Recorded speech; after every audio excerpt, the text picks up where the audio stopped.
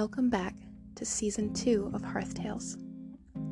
Season 1 had 30 episodes of stories, and it was listened to in 17 different countries. I'm so thankful to know there are so many little ears around the globe hearing these conscious stories for their conscious little hearts.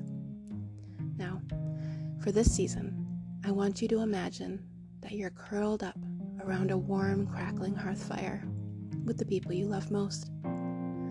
Listen to these stories as ancient tales and enjoy the time spent with those you love, or just listening in the background as you go about your day.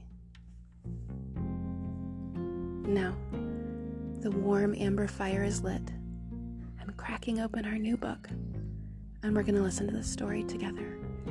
Thank you for listening to Hearth Tales.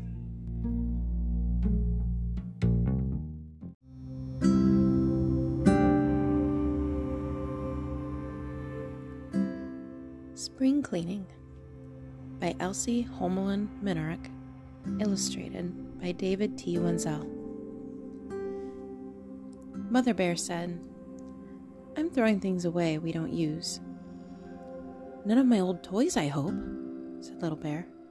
"None of my old hats, I hope," said Father Bear. "This was my favorite toy," said Little Bear. "I can't throw this out. What would Duck think?" Father Bear said, "I used to wear this hat fishing. It's a good hat." And so he put it on and went back to looking through the box. "We are throwing the stuff away," said Mother Bear. "Little Bear, you haven't played with that toy in years. And that hat has a hole in it. Now let's get back to work." Little Bear and Father Bear dragged their feet as they went back to their jobs. But then something caught Mother Bear's eye. "Oh dear," she said. "I loved this book. Perhaps I should read it again." And so they sat down for a picnic lunch. Father Bear wore his hat, Little Bear played with his toy, and Mother Bear read her book.